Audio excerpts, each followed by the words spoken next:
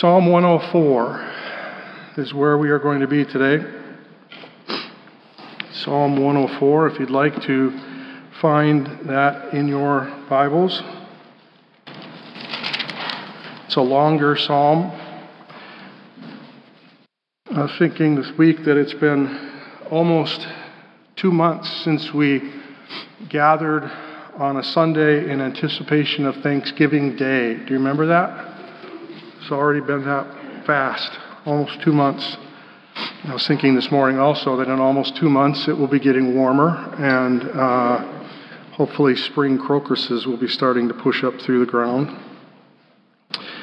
I'm thankful that the seasons come and go. By the way, that just made me think of something. It'll fit in here later on anyway, but I was hearing yesterday on the radio, and I used to teach science, so I should know this, but for some reason it escaped my mind, that we are the only known planet in the universe that has seasons, 4 seasons. And God speaks of the seasons in the Bible, that He is going to ensure that they come and go as they are supposed to. And so we are in the season of punishment and judgment right now, and soon we will be coming back to the season of blessing and glory. But I hope you thought that was funny. Please laugh at any joke I tell. But it's been 2 months, and when we last got together in the book of Psalms, we were in Psalm 95, and I thought it was appropriate for Thanksgiving. And the writer in Psalm 95 called us to come and sing to the Lord. He said, "Let us joyfully shout to the rock of our salvation." Of course, we're Baptists, so we've got to tone that down a little bit and not get too wound up about it, because Baptists don't shout, except when they're in official meetings. That's when we yell at each other. But let us come to Him with thanksgiving. Let us sing psalms of praise to Him, for the Lord is a great God, a great King above all gods. And when we went through Psalm 95, I wanted you to see that the writer presents to us our Creator God and encourages us in consideration of all who God is and all that God has done to have lips that praise Him from the overflow of worship-filled hearts. And I hope that the last 2 months have been at least some times where your lips spoke of God. A friend of mine had a t-shirt on that I saw online a couple days ago that said, "Enjoy God and tell others." And I thought that was just a great t-shirt. He's a pastor in Tennessee, and enjoy God and tell others. And that actually is a message that is from Psalm 95, really, and somewhat from Psalm 104. Psalm 104 is a sister psalm to Psalm 95, as it also celebrates God's creation. But it's a little bit different in that it draws our attention in another direction than what Psalm 95 did. Psalm 95 was all about thanksgiving and praising God.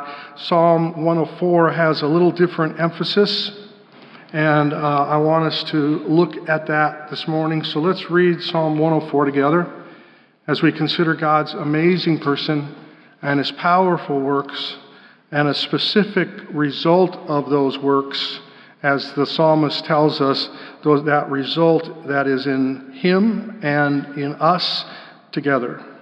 So I'll read Psalm 104 aloud, and I invite you to follow along in your Bible as I do. Bless the Lord, O my soul. O Lord my God, you are very great. You are clothed with splendor and majesty, covering yourself with light as with a garment, stretching out the heavens like a tent. He lays the beams of His chambers on the waters. He makes the clouds His chariot. He rides on the wings of the wind. He makes His messengers winds, His ministers a flaming fire. He set the earth on His foundation so that it could never be moved. You covered it with the deep as with a garment. The waters stood above the mountains, and at your rebuke they fled. At the sound of your thunder they took to flight. The mountains rose, the valleys sank down to the place that you appointed for them. You set a boundary that they may not pass, so that they may not cover the earth. You make springs gush forth in the valleys. They flow between the hills. They give drink to every beast of the field. The wild donkeys quench their thirst. Beside them, the birds of the heavens dwell. They sing among the branches. From your lofty abode you water the mountains. The earth is satisfied with the fruit of your work. You cause the grass to grow for the livestock and plants for man to cultivate so that he may bring forth food from the earth and wine to gladden the heart of man, oil to make his face shine, and bread to strengthen man's heart. The trees of the Lord are watered abundantly. The cedars of Lebanon that he planted, in them the birds build their nests. The stork has her home in the fir trees. The high mountains are for the wild goats, and the rocks are a refuge for the rock badgers. He made the moon to mark the seasons. The sun knows its time for setting. You make darkness, and it is night when all the beasts of the forest creep about. The young lions roar for their prey, seeking their food from God. When the sun rises, they steal away and lie down in their dens. Man goes out to his work and to his labor until the evening. O Lord, how manifold are your works! In wisdom you have made them all. The earth is full of your creatures. Here is the sea, great and wide, which teems with creatures innumerable, living things both small and great. There go the ships and Leviathan, which you formed to play in it. These all look to you, to give them their food in due season. And when you give it to them, they gather it up. When you open up your hand, they are filled with good things. When you hide your face, they are dismayed. When you take away their breath, they die and return to their dust. When you send forth your spirit, they are created, and you renew the face of the ground. May the glory of the Lord endure forever. May the Lord rejoice in his works, who looks on the earth and it trembles, who touches the mountains and they smoke. I will sing to the Lord as long as I live. I will sing praise to my God while I have being. May my meditation be pleasing to him, for I rejoice in the Lord. Let sinners be consumed from the earth, and let the wicked be no more. Bless the Lord, O my soul. Praise the Lord. This is the word of the Lord. Whoever is wise, let him attend to these things. Let us consider the steadfast love of the Lord. As I was preparing for today and just meditating on God's creative work, and I had time to do that in particular while I was lying down when I wasn't sleeping. But as I was thinking about this passage and just meditating on it, I had a strange experience, and that was that there were these past experiences of traveling through the world that began to come across my mind. It was almost like watching a PBS nature show. It was very odd. I just had these, they were flashbacks, I guess, but they were very positive flashbacks. And God has been really kind and gracious to me to allow me to travel and experience a lot of amazing things. I've been to 45 of the 50 states. I've been on 4 continents, almost on a 5th continent. I've been in multiple countries, and I've just seen and experienced stuff that other people have not had the opportunity to do. But as I was laying there and thinking about the creation, in my mind I could see a sunrise on the snow-capped Rockies. And I used to see that almost every morning when I lived in Denver. And there's what's called alpenglow, where the sunrise reaches a point and it hits those snow-capped mountains and just turns them pink. It's just a beautiful thing to behold. And I've thought about it from time to time and never gotten over it. Every time I would see it, I just thought it was one of the most beautiful things I had ever seen. And then suddenly my mind went to a place where I was walking through flowers, reds and yellows and purples, and they were the spring flowers in a high mountain meadow. I had memories of sitting on Caribbean beaches in Barbados and St. Vincent as I watched the sun setting over the ocean. I had a memory of St. Vincent, where we had where the school was there, we had a protective cove and a coral reef down inside, our coral formations down inside that cove. There were never large waves in there, and as the tide would go out, there was this one little place that I referred to as the bathtub, where there was a coral formation that was shaped like a bathtub, and I would sit in that. And the water was warm, and the water was clear, and there were little blue crabs scurrying about on other little coral formations above the water, and it was like a fish tank looking down into it with all these saltwater fish just swimming around me in that water. I actually have some pictures of it that I took of those fish. As I continued to just think about the places I've been to, my mind went back to the north woods of Wisconsin, walking through those dense forests where we lived for 16 years. And just a beautiful place, often spooking up deer, or I remember sitting in the trees and watching forest quail walk underneath of where I was sitting in the tree. I'd seen foxes walk right beneath me. Almost stepped on a skunk in the dark one time. Thankfully, he decided to run away. He scared me a lot, along with quail that would bust up in the night as you walked out there.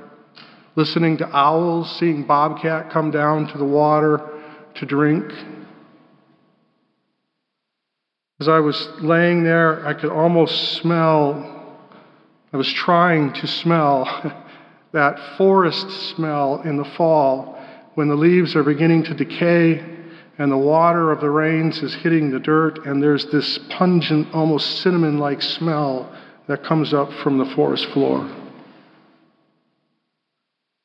I have memories of the fall and leaves in Vermont and Massachusetts, and how those reds and oranges and yellows and blending together were like splattered paint across the roads.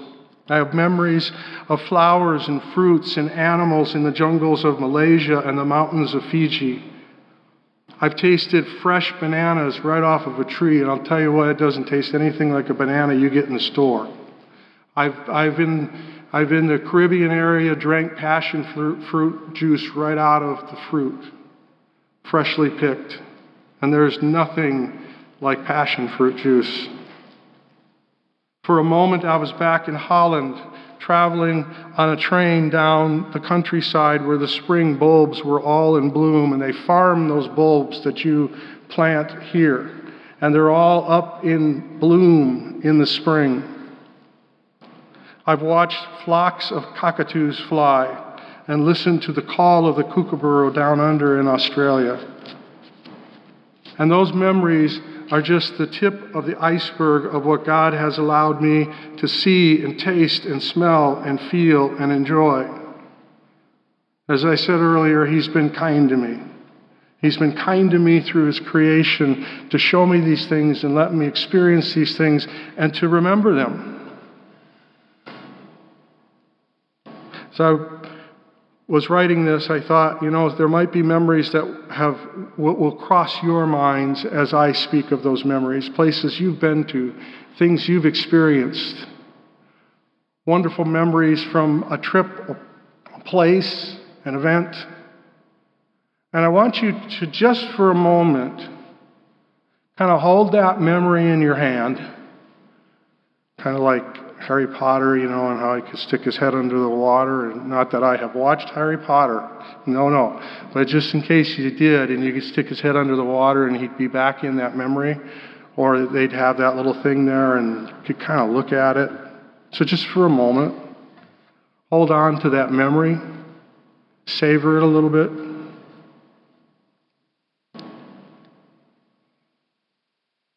In a bit, we'll come back to that memory. So don't pocket it away. Hang on to it. Here in Psalm 104, the writer draws our attention to one of the greatest themes of the Bible, God's creation. I've been in awe of God's creation for a very long time. I enjoy being outdoors. The Bible speaks again and again and again of God's creation, and He does this here in Psalm 104 in a way that largely follows the narrative of Genesis 1. In the beginning, God created the earth, and he said, "Let there be light." And there was light. A lot of people have tried to work together or work out how this exactly fits with Genesis 1, and it doesn't perfectly follow that story, but there's a lot of similarities.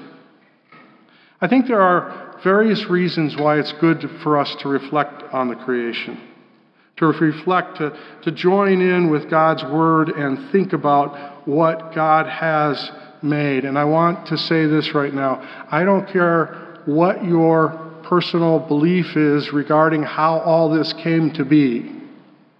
I'm not going to fight with you about it. I'm not going to argue with you about it. I have a degree in science. I used to teach a class on how it all came to be on the college level. What I'm going to say to you this morning is I'm not going to argue with you about how it all came to be, except that it was not by random chance over millions and millions of years. I will let you hold on to millions and millions of years, but we have to agree that God made it. It was not random chance. This week before last, I finished a book called Song of the Cell, and I would highly recommend it to you if you like science. If you don't like science, if you hate science, you won't read it. If you're maybe a little bit interested, you won't finish it. But if you like science and the wonders of the creation, The Song of the Cell is an amazing book. It's written by a man who is a research professor in cellular biology. He's got another book. He's got several books out there that are really good. But this one is The History of Cellular Biology and the Modern Application of What We Know. It's fascinating. But over and over again, he talks about how this just happened. He's telling you this incredible thing about the cell in your body and how it just happened. Constantly says, and it just happened. And I'm going to push back on that and say, if God's word is true, then it didn't just happen. God made it. And because God made it, there are certain things that we need to be aware of as we read the stories and the Psalms and other places telling us about God's creation. We need to be remembering that because He made it, it belongs to Him. All that we see is God's possession and ultimately not ours. We talk about our houses and our children and our gardens and our whatever. And ultimately, we have to come back to, if we really believe what Scripture says, we are simply stewards of what God has made and what God has continued to support and take care of. The creation story also reminds us of His authority, and that He has the right to do with it as He wills. He has the right to take away your garden. He has the right to take away your life. He has the right to take away your health. And in all of what He takes away, He remains good. And we are to understand it belongs to Him. It's His possession, and that He has authority of it, and therefore He has the right to do with it as He wills.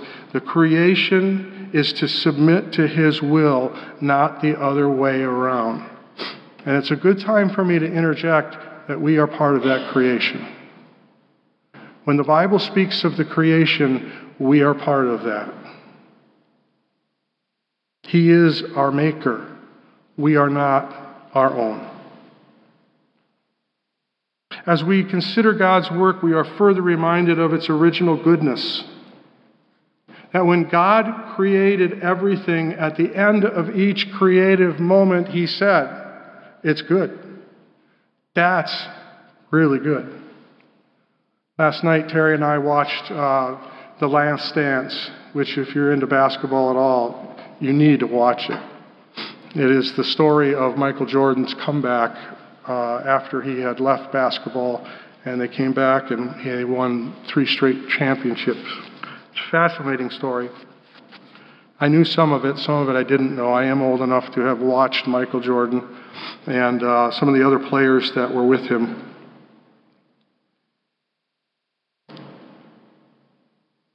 But when we watch Michael Jordan, or we watch some people, LeBron James today, or this lady who's the new modern skier that's going to overtake Lindsey Vogn's records, when we watch them do what they do, we look at that and say, they're good.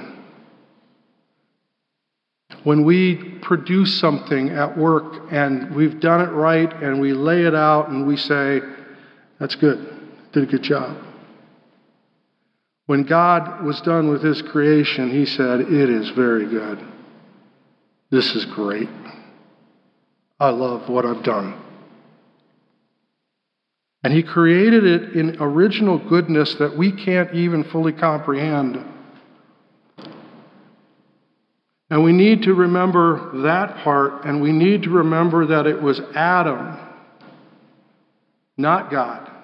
It was Adam who introduced sin and left the creation marred and disfigured. We need to be reminded that what God does is good, and that the current state of the creation with its pain and sorrows is not the result of God's work. It is the fruit of human sin.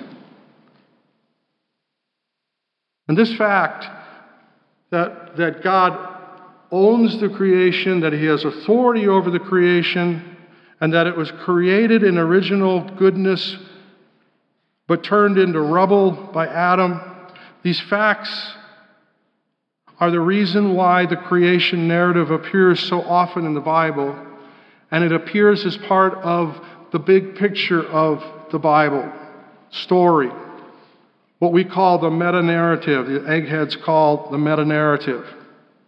The Bible's big picture, and this big picture is composed of 4 smaller stories. The creation, the fall, God's redemption, and God's final work of recreation or new creation. A wonderful way to read your Bible in this coming year is to read it with those 4 big pictures in mind. The whole flow of Scripture follows through and repeats over and over again: creation, fall, redemption, recreation. It's an awesome way to come to see what God is doing in this world and to see the Bible holistically. But this story of creation that keeps coming through over and over again, God is telling us that even though the sin of humanity has damaged his creation, we can find hope in the promised Redeemer who will bring about a new creation where sin is eradicated and God dwells at peace with his creation. Psalm 104 tells us how this planet called Earth was founded and formed. We learned that he formed the waters and created boundaries for it so that there would be dry land with mountains and valleys. He created the animals with all of their diversity and yet similarity. We also learned, though, that God is not just a cosmic clockmaker who is uninvolved with his creation. He didn't just say, let there be. He didn't just create and step back and watch it. He didn't just wind it up and let it go. Unlike many of the early founding fathers of the United States of America who believed in deism, the Bible proclaims that God made it and that he is involved in it every moment that it exists. The Bible speaks to us. Psalm 104 speaks to us about how God cares for his creation, and he gets detailed as the psalmist thinks, as he has PBS memories going through his head. He thinks of how God provides water, drink for the wild donkey, how God has given tree branches so that the birds have a place to rest and the storks have a place to nest. All that is needed for the flourishing of the wild goat and the rock badger and the lion is provided by their Creator. The psalmist goes on to speak of the bird song in verse 12 and the refuge of the badger in verse 18 and the overall satisfaction of the creation in verse 13. And through those things we gain insight to God's intimate, ongoing relationship with His creation. There is not a sparrow that can fall that He does not know about it. In verses 14 and 15, though, this focus begins to shift from the general creation to the ones to whom God gave dominion over His creation, human beings. In a way very unlike us. In a way very unlike us. God gives good things to those ones who spoiled what He originally called good.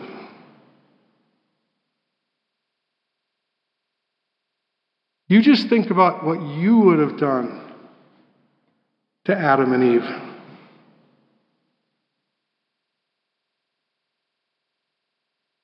If you've ever thought that God is unfair to you, consider how many times in your life you've thought to yourself, boy, did I mess that one up.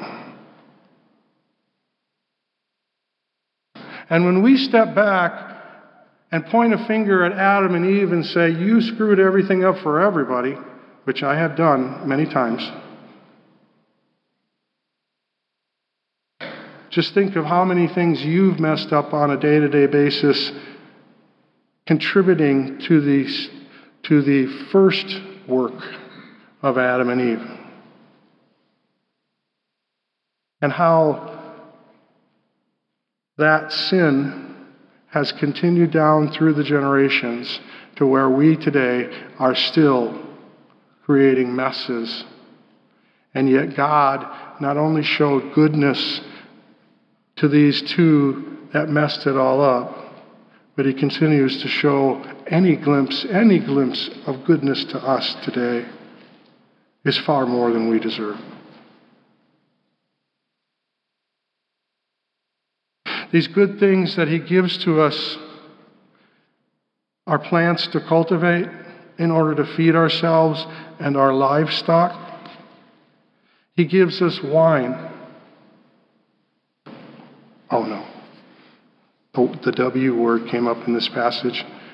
He gives us wine. He gives us wine not just for its taste or appearance, but it says to gladden our hearts. He's talking about the effect that a chemical has in your body and on your brain to gladden your hearts in the midst of all the pain and sorrow that we have brought upon ourselves.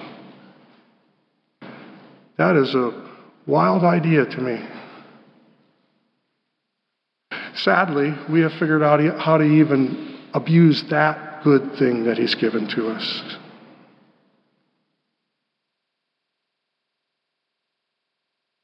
Meditating on this psalm, I think it's hard for us not to be reminded of who God is as we really start to think about what He's done and what He's given to His creation. It's hard not to be reminded of who God is. I was reading Jonathan Edwards and his comments on this passage. Edwards has made the point, along with others, that God's chief design in creation is to make Himself known, to manifest His glory. And by the way, some of you might not even know who Edwards is, so just in case, Edwards was a pastor during the colonial period here in America, in the British colony of Massachusetts. He was probably the most well-known pastor in that area. He preached the sermon that some of you may have heard of, Sinners in the Hands of an Angry God. That led to the First Great Awakening in the colonies, what others refer to as revival. He was also known as the greatest philosopher of the colonial period. And he proves that every time he wrote. And he's someone that you kind of have to write slowly, and read slowly, and think through strongly. But Edwards point in this passage is that God's chief design in creation is to make himself known, that God would manifest who he is through his creation. And that means that this creation that God made is designed every moment that it exists to show forth his might and his wisdom and his goodness, along with all of his other qualities. As our lives unfold on a day-to-day basis, as creatures of dust on this ball of dust, our hearts should swell with the sentiments of verse 24. O Lord, how manifold are your works. In wisdom you have made them all. The earth is full of your glories. But I would argue, and so does Jonathan Edwards, that this psalm reveals to us something more regarding God's person that we don't often consider, and it's found in verse 31. The psalmist says, "May the glory of the Lord endure forever. May the Lord rejoice in his works." Oh, I'm sorry, I read verse 31. Verse 24, O Lord, how manifold are your works. In wisdom you have made them all. The earth is full of your creatures. And then verse 31, may the glory of the Lord endure forever. May the Lord rejoice in his works. When the psalmist tells us this, he's telling us another part of God's fullness which he communicates is his happiness. God's happiness. As God looks out over his creation, as he reflects on what he has made and what he intimately cares for, he celebrates what he has made. Some of you have read the book Desiring God.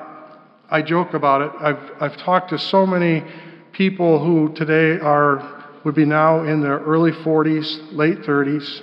As a teacher in college, there was a book that just burst upon the scene, and an author that was just spreading like wildfire through the college campuses across the United States and across the world. It was a book called Desiring God. How many of you have read that, just out of curiosity today? And then that's good. I've had a number of people say to me, I read Desiring God, and my response is, it totally messed up your life. And they just kind of chuckle. Because in some ways it does. You read that, and you're just left with, wow, have I been thinking kind of wrong? And this is really what I've been, and now I want to pursue this, and then you find out what comes with that pursuit. But prior for me, so as it was going across the campuses, and I thought I should, as a good faculty person, read it and find out what all the students were reading. There was this moment in reading it where inside of me there was this massive pushback, because Piper was arguing that God laughs, that God is happy. And I'd never considered that. I sat there reading that book, and as I can think of different times when I was reading that book and thinking, this isn't true. God only laughs at the wicked. It says that in Psalm 2. And Piper kept making the argument, and I was just like, yeah, but he's not happy. This is a mess. And then pretty soon, you just reach this point where, it's like trying to hold the water back in the dike, keeping those beliefs back there when it all just broke and flooded across me. And I thought, he is happy. He's eternally happy.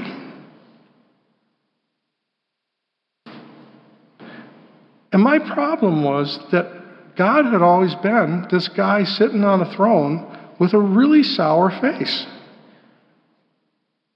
and a really big thumb, just waiting for me to mess up so he could, and then goes, deal with that. That was my God. And suddenly, there was this God who laughed over me and was excited when I did the right thing, and it pleased him, and it made him happy, and I just didn't even know what to do with that.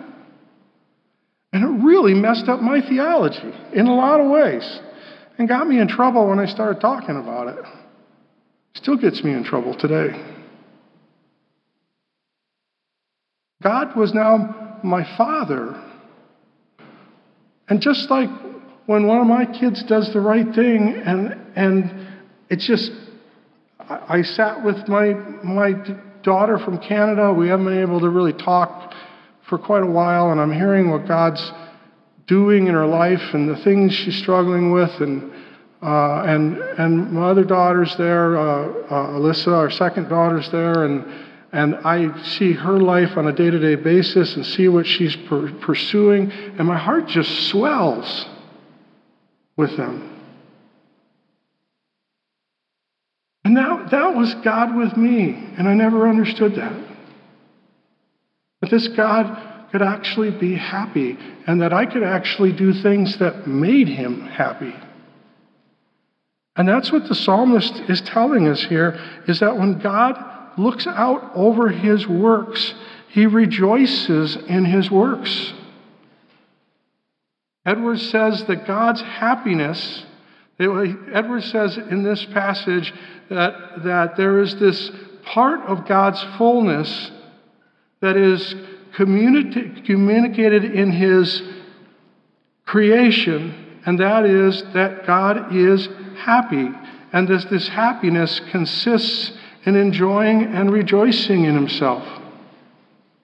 When he sees one of his children, as John says, I have no greater joy than that my children walk in the truth. When God sees one of his children walking in the truth, he experiences a level of happiness that I have never experienced, because he's actually the one that's produced that in me. And he celebrates that goodness that comes from him. And the Psalm 104 tells us that his creation reflects and reveals his person, and that God is happy and merry and glad. And if I were to stop there this morning, you might be glad because I'm done. But if I were to stop there this morning, that's a truth that we can take with us and move forward in life in our relationship with God. But there's something more in Psalm 104 that I think is very important for us to hear, because there's another happiness in the creation that God intends for us as well as himself. A happiness in and through the creation that God intends for us as well as himself. Look at verses 33 to 34. After the psalmist has reflected on all this and written it out for us, the psalmist says, I will sing to the Lord. As long as I live, I will sing praise to my God while I have being. May my meditation be pleasing to him. That means to make him happy. For I rejoice in the Lord. I will sing praise. I rejoice in the Lord. Now, there's a question here that I have for you that hopefully is a softball question. But when the writer in verse 33 says, or verse 34, may my meditation be pleasing to him, what is he meditating upon? This should be a real easy one and not a trick one. May my meditation be, you're the writer, you're in the moment, you're writing this out. What are you meditating on? The creation.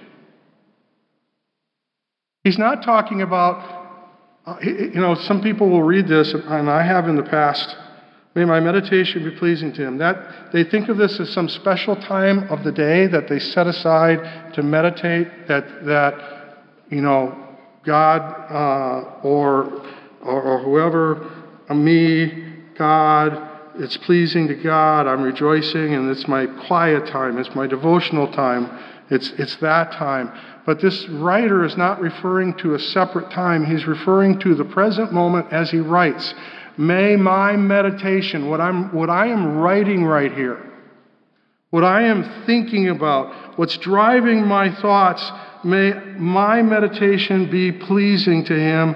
I rejoice in the Lord. The language there is what I'm thinking about right now.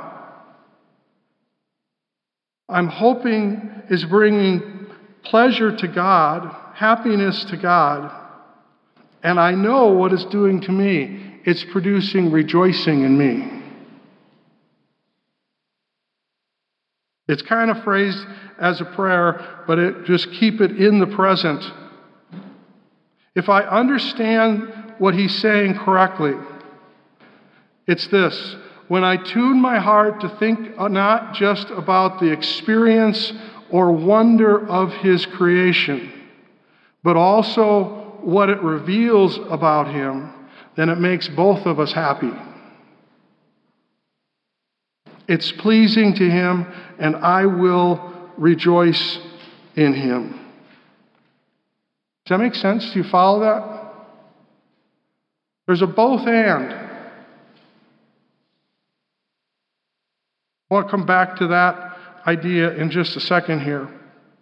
But I also, just a moment ago, quoted Edwards, and I want to continue his quote so that you hear what he has to say about God's happiness in His creation and our happiness in His creation.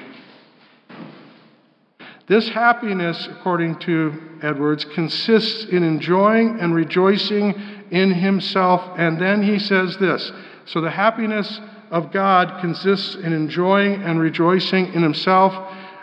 And then Edwards says, and so does the creature's happiness. It is a participation. It is a participation of what is in God, and God and His glory are the objective ground of it. The happiness of the creature consists in rejoicing in God, by which God also is magnified and exalted. Joy, or the exulting of the heart in God's glory, is one thing that belongs to praise. Let me illustrate this. A little while ago, I asked you if you had a memory, or I mentioned you might have had a memory come to your mind. One that just came back to my mind is standing in front of the straight face of Longs Peak in Colorado, where you're standing somewhere around 12,500 to 13,000 feet above sea level. And there's this massive stone face that goes up that climbers climb. Up to that point, there's a path you can walk. And a group of my friends and I had taken that hike up the mountain that day. And we were standing there and looking down. In one direction was this massive boulder field, just sprawling out in front of the face. And in the other direction here to your left was this, or I guess it was the other way around. Boulders were this way, and to our right here was a snow field. Not a glacier really, just a snow field that went down the side of that mountain for probably 2 or 3 football fields, just down the side of that mountain. And of course, as teenage boys, what do? You body sled that. And it was a pretty good drop. And at the bottom of that slope was this tiny little pond from where we were that was blue, just as blue as could be, and frozen solid.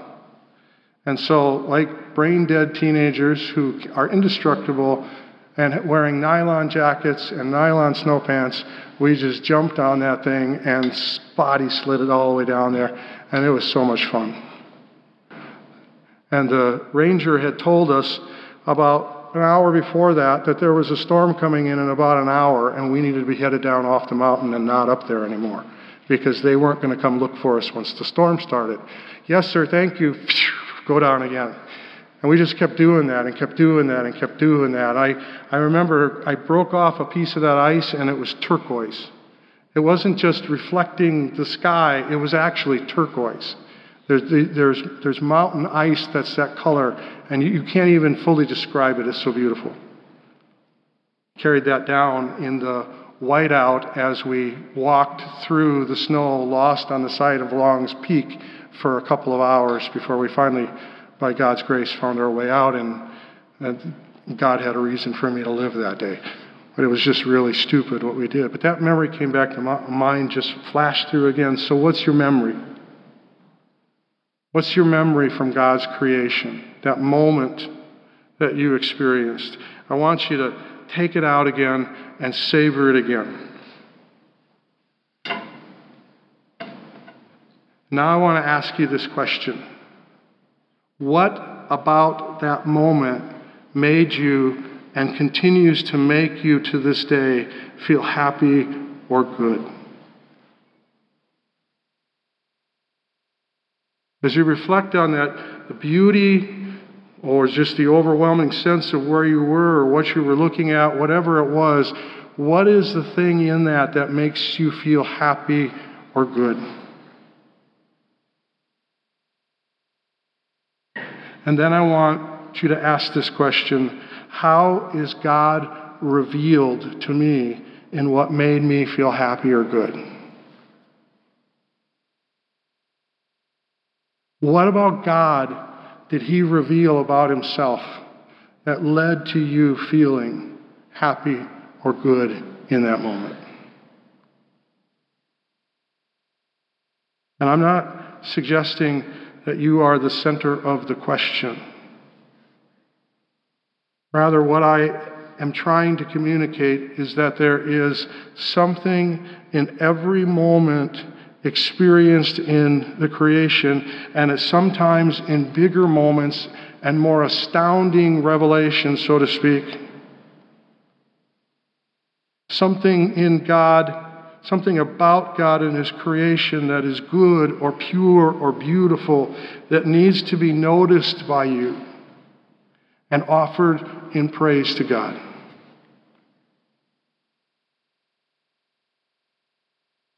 And I would suggest to you this morning that this way of thinking, of when you experience God's creation and there's that moment in you of, this is so beautiful, to not just say, God made this, that's a great starting point. I'm not criticizing that. But to not say that just God made this, but to ask yourself the question, to begin to think in ways of, what about God is revealed to me in the beauty of this? What of his person and his character do I learn? Because that is the purpose of what you experience in the creation, is to proclaim the glories of God.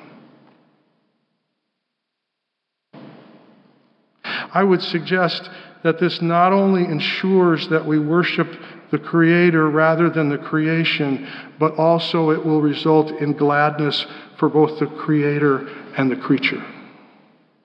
In this moment of participation with the Creator, where the creature says, God is amazing, and he has intricately organized and created complex detail in the layers of the colors in the skies tonight.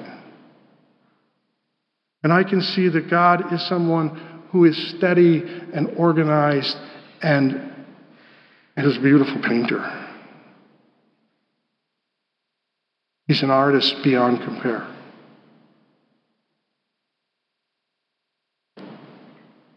I think it's important for us to do this because sometimes as we live in the rubble of Eden, we fail to see all that is good and beautiful around us. And sometimes in our longing for the new creation, and this is something that is a problem for me, sometimes in my longing for the new creation, I fail to recognize that this is my Father's world after all. It's his place. And he's still in it. And he still has a purpose for me in it. And he still wants me to see him and rejoice in him in the midst of the present. We still have reason to celebrate his person and his power and his unchanging plan. And so I would encourage you this year, as you embark upon the continuation of a journey that's already begun, but for some reason in our culture feels fresh and new, to begin to think of what God has done around you and in you that is good, and that is his work that he has revealed to you, and rejoice in it, and rejoice with him. Let's pray.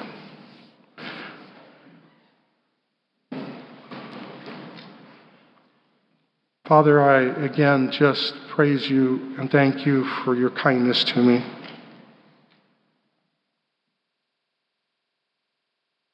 There have been so many things that you have brought into my life that have been so hard. And it's easy for me with my personality to focus in on those things and begin to define you by those things. And I'm guessing that, Father, I'm not the only one here this morning that does that.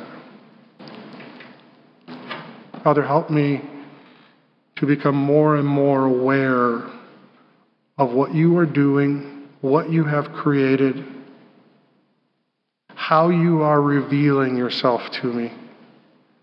And I ask that for these people too, that you would do that work in them as well by the Holy Spirit's power. That you would cause us to see you in your creation. If all the heavens declare the glory of God, Father, we should be seeing you everywhere. So I pray that you would open our eyes to who you are, what you are doing, through your creation as well as through your word, and help us,